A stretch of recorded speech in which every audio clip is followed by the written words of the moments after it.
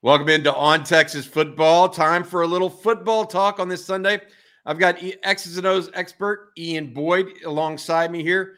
Ian, time to talk a little football. We want to go over some position stuff that you mentioned on Inside Texas earlier this week. Give some people an understanding of exactly what Steve Sarkisian means by some of the positional pieces when we talk about a certain receiver being the X receiver versus the Y receiver, etc.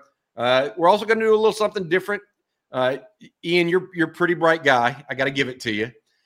You're going to be someone that actually asks some questions as well here, because I've been around and I know you've kind of pinged me on some stuff about what I'm seeing and how that might relate to what you're thinking for the Longhorns today. So we're gonna play off a little bit of each other right away. I'll get to that part first. Is there anything that you're just say, Bobby, I need to know this based on what I'm hearing because I think it may impact Texas pretty heavily? I'll open the door for you. Well, Jere Bledsoe, I know you talked about this with Paulson yesterday, but Jere Bledsoe is such a fascinating figure for Texas.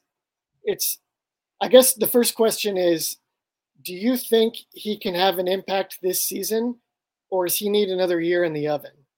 Because I think there's like two positions that it seems like he could be helpful at. That's maybe the problem. Yeah, no, I think he's quick enough and athletic enough. Like he's more athletic than Barron Sorrell. And I think his body type is going to be bigger than Barron Sorrell. I think he can be an edge. And the better question there is one that you started with. Does he need more time in the oven? That's the key with him. And I think he does. They'll play him this year. Don't get me wrong. I just feel like he needs more time to bake. Physically, you can tell he had some bad weight coming into Texas a year ago. That's totally gone, redefined. But is he ready to take on Big 12 high caliber blockers at this time? I don't know. Against the run, against the pass, he's more than adequate. Don't get me wrong. Not unlike Ethan Burke. Against the pass, a higher level guy than Ovie Ogufu yesterday, right? So the question I have for you and the thought process here is, how do they get him in this mix? How do they make him get a feel for the game and kind of push that out? But no, he's a guy. I think that, and I told Jerry this yesterday as well. I think he and Colton Vasek are both future guys. They just need more time in the oven. They really do. And so that would be my point to you, Ian, and what I'm thinking at this point. That's a really complicated thing too, because one direction is 3 technique. And the missing piece there is you're going to get double teamed. Kind of a lot in this defense. Yep. And then the other direction is edge, right? And learning what happens at edge is there's a lot of plays where you're initially unblocked. And you got to figure out what's happening because somebody's like either the quarterback is reading you or somebody's coming from another direction to take your head off. And you got to learn how to figure all that out and get yourself in the right spot. And it seems like he's powerful enough where he could potentially play double teams, but he's also athletic enough where he could figure that out. So you hate this sometimes when you see these really raw, talented guys that could be awesome at something, but they have to be awesome at something, right? Yeah, no, I agree with that. And that's where I'm saying I don't know that he's there yet. Now, maybe he is in 30 days. Maybe he is in 15 days more. That's what they're shooting for, right? Is the first 2 weeks of camp are kind of this get to know you. Who are we going to count on? Around August 15, Ian, that's when it starts getting to the time where, hey, it's time to get serious. And we're going to know if he's gotten to that point. The piece that I would say to you is he needs more of that work at truly end, in my opinion, because it's not something familiar to him. He came from a small high school. He didn't have to worry about that. I mean, he literally didn't have to worry about being trapped.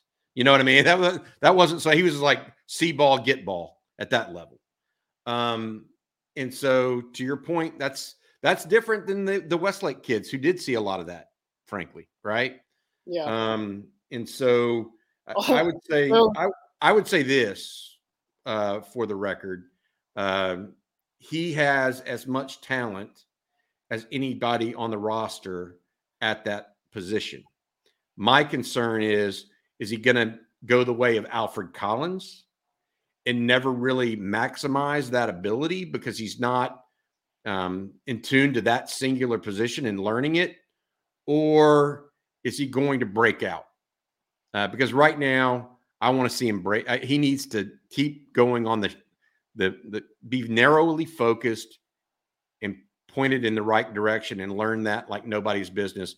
And if he does, Texas has a starter next year with him. He has that kind of upside. There's no question. I mean, he could be the heir apparent to Barron Sorrell tomorrow, if he ever got that down. related question. I heard you and Paul talking the other day, and you mentioned that Collins is still not that strong at the point of attack.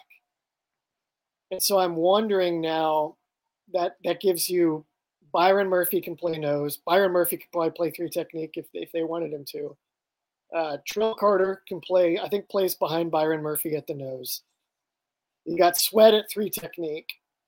And then who is behind Sweat that can remotely approximate what Sweat does?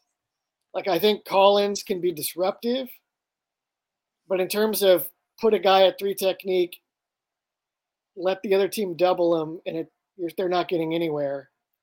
Is there anyone else on the roster that can do that except for the guys that knows? Sadir Mitchell and Aaron Bryant are both more run stoppers than they are disruptors. Younger, clearly, but Sadir Mitchell, I'm just telling you, he's huge. I mean, he's just hard. As long as he plays with effort, he's a guy that's going to be hard to move, period. That's why you don't want to play him more than 15, 20 snaps a game right now, because you need that consistent effort for him. Otherwise, he's going to get blocked into people, which is Vernon Broughton's problem, right? He plays so high that he doesn't really anchor well.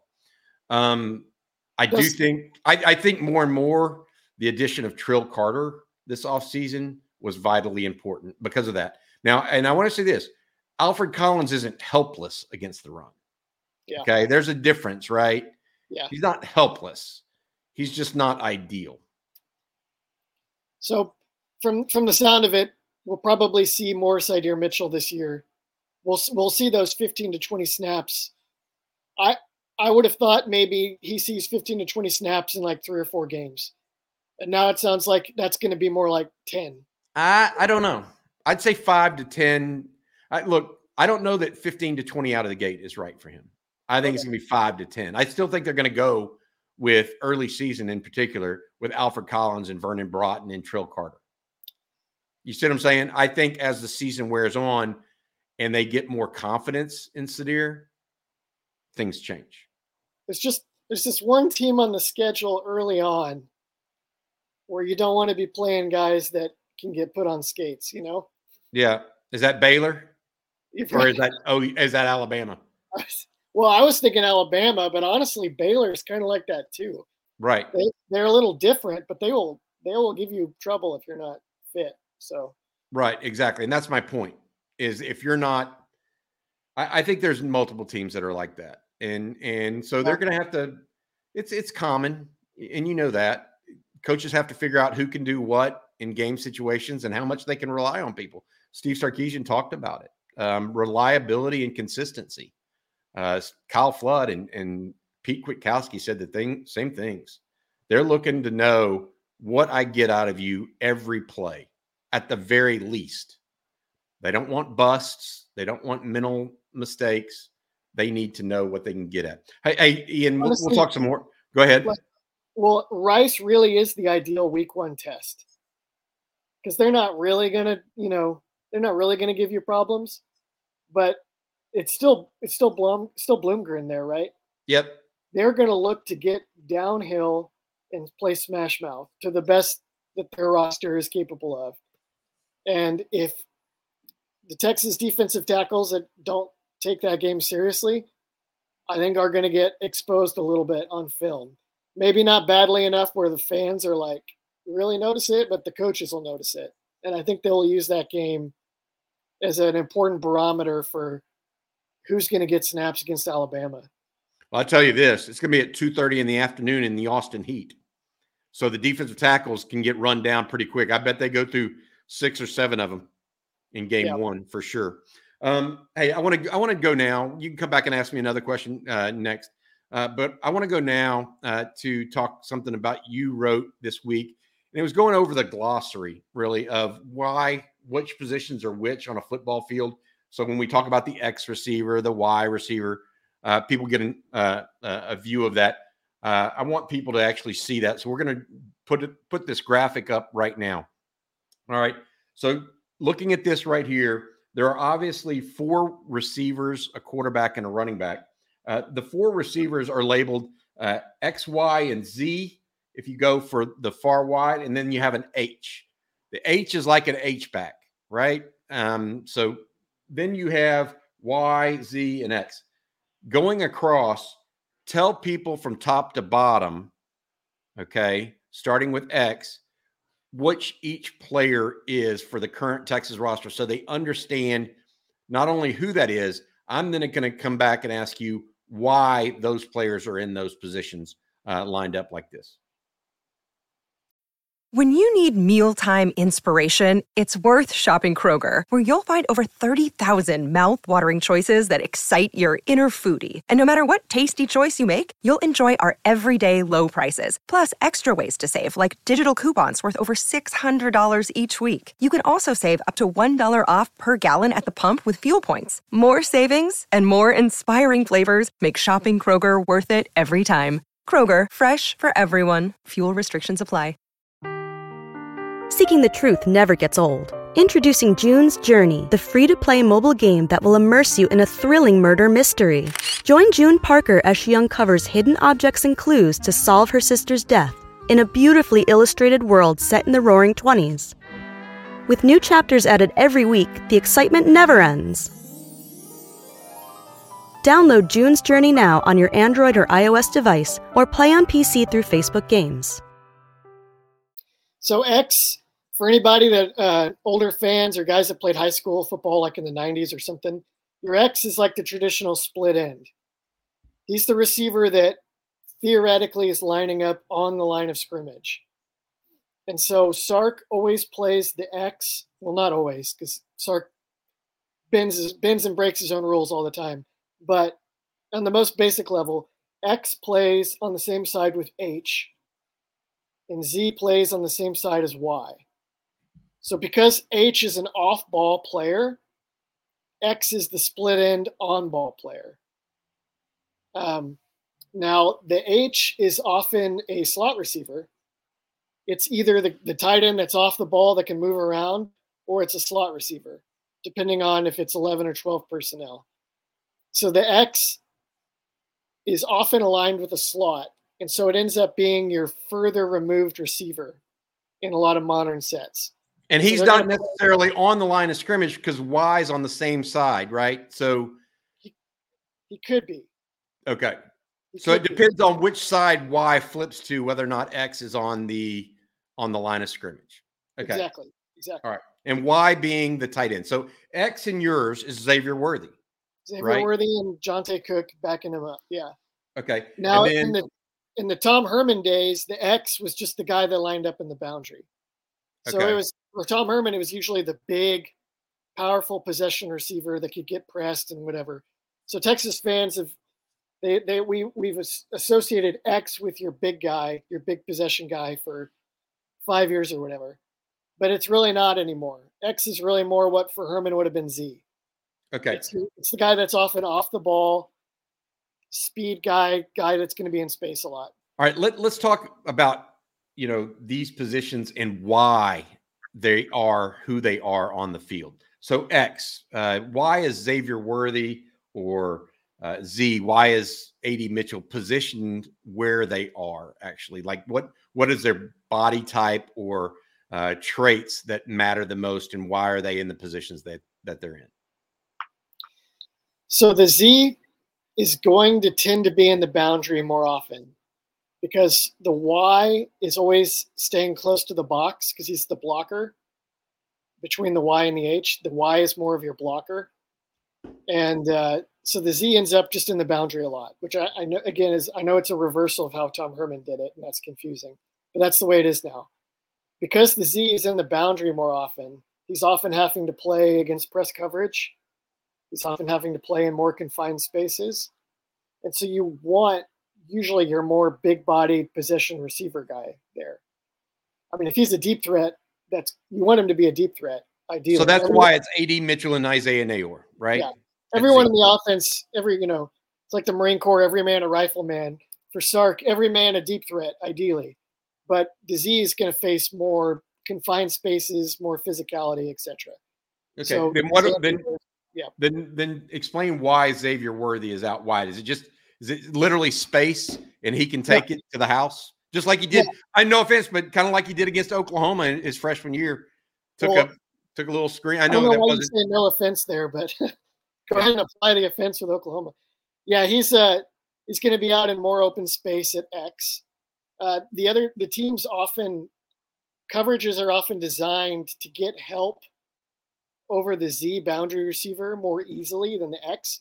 A lot of teams, Texas included, would prefer to just be able to put a corner out on him and just kind of say, if your quarterback can make all these throws, have at it. We're not going to shade all our coverages over there. We're going to make your quarterback prove that his arm can actually reach those. Well, Steve Sarkisian makes it a point to get quarterbacks whose arms can get out there. And Quinn Ewers, Xavier Worthy, it's a match made in hell for modern defensive coordinators. He has a lot of space to work with out there. He can get a lot of one-on-one matchups, less press coverage.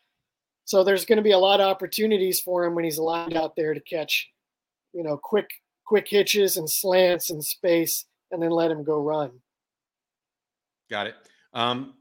So that's where obviously Xavier Worthy, Jonte Cook come in. Now H typically is Jordan Whittington and DeAndre Moore, but you said that it could also be JT Sanders in a different alignment.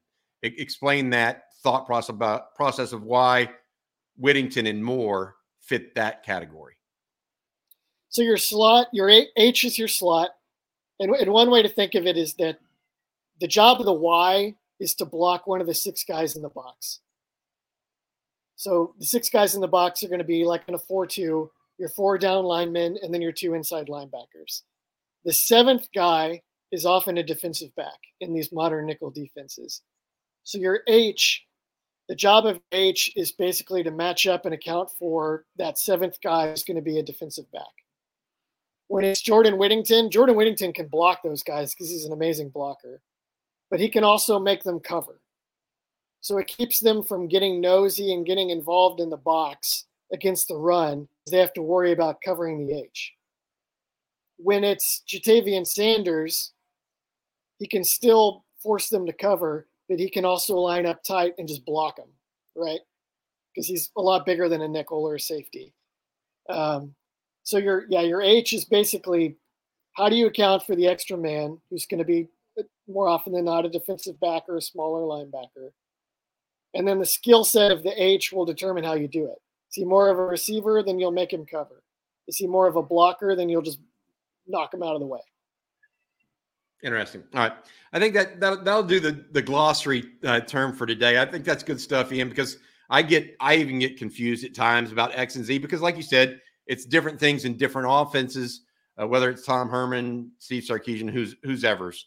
So anyways, let's get back to some other stuff here before we close out this conversation with Ian Boyd of InsideTexas.com. Ian, any other things you want to know about practice or thoughts on the Longhorns? That anything is dredged up here that you're contemplating right now?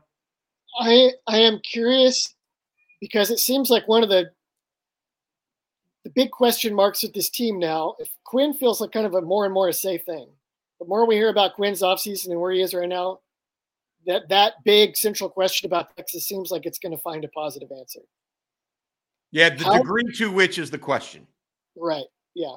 Yeah. He's not going to be like last year. He's going to be a lot better than last year. I agree. the run game on either side of the ball. How well did they run the ball inside? And then how well did they defend the run, particularly in those weak side boundary spots like Buck and Will linebacker? And potentially safety if God forbid Jalen Catalon should have more injury problems.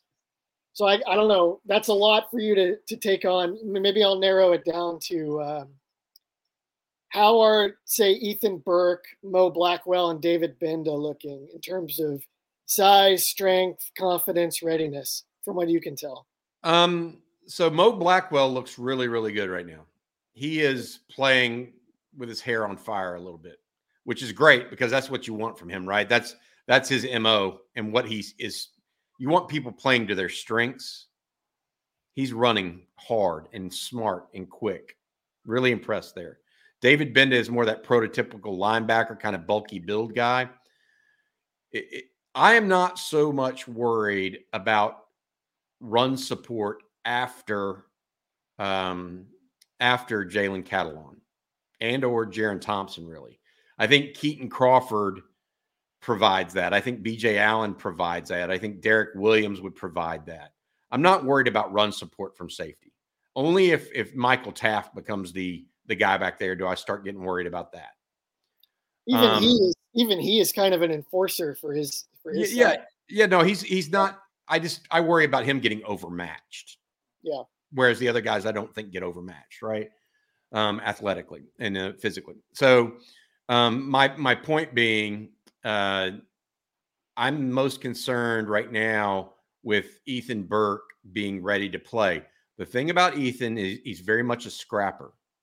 And watching him go through workouts, Baron Sorrell talking about him the way he has, I feel like they're going to make do. I feel like he's still a year or two away, but he's further along. He's a smart player too now. I think that Ethan Burke, a lot of kids let their eyes get big and that sort of stuff. I think Ethan Burke kind of has an understanding that he's got a responsibility within the system of the defense. The question, though, is fair one, Ian, and that's whether or not he's ready to really be that guy. I think some teams are going to try to gang up on him early in particular. I mean, I can see Alabama going 2 tight ends and trying to mash Texas there. The question is, what does Texas do in return? Because you're not going to just leave Ethan Burke out there to hang dry, So good question. To our earlier point about Dre Bledsoe in high school and the Westlake guys, Burke was used to getting like trapped or whatever at Westlake, but the way that he would respond to it does not translate. Right. Because what he would do when teams tried to get guys over was he would dart around them, get low, and then he's 6'6". So he just stick his long arms out and trip people. Yep. Or it's like blow by people. He didn't have to do a lot of what you have to do in college and in the system, which is get low, get the right position, and blow somebody up heads up, right? So he's got to learn that whole, skill set. And he can't just cheat with his quickness and length anymore. So I know that I know that for 2 years now he's been learning to adjust, but that's a big adjustment. Yeah, it is. And it's a physical one too, by the way, which takes longer to develop whenever you're a guy that, frankly, had been playing 2 sports his whole life, right? But I do think that they're going to make do there. I think they just need to continue to teach him and play smart.